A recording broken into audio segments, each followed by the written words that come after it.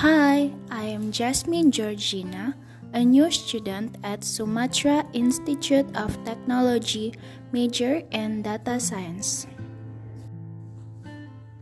Today's topic is all about my future plan. Well, about future plan, we must have it at least one or maybe a lot. I personally have many plans since I was in high school. Since high school, I plan to go to a medical school. And because of some reasons, I finally decided to take data science major instead of that. So, here are my future plans.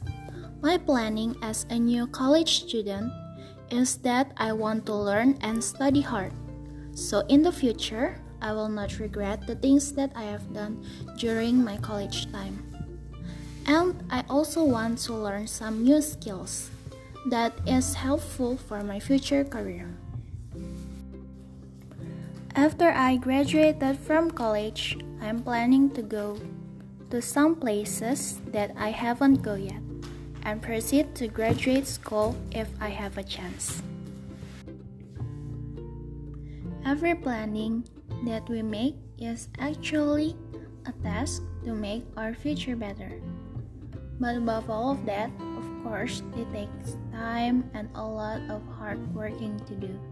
But remember, we have to keep spirit on, do the best that we can, and never hesitate to learn something new in our life.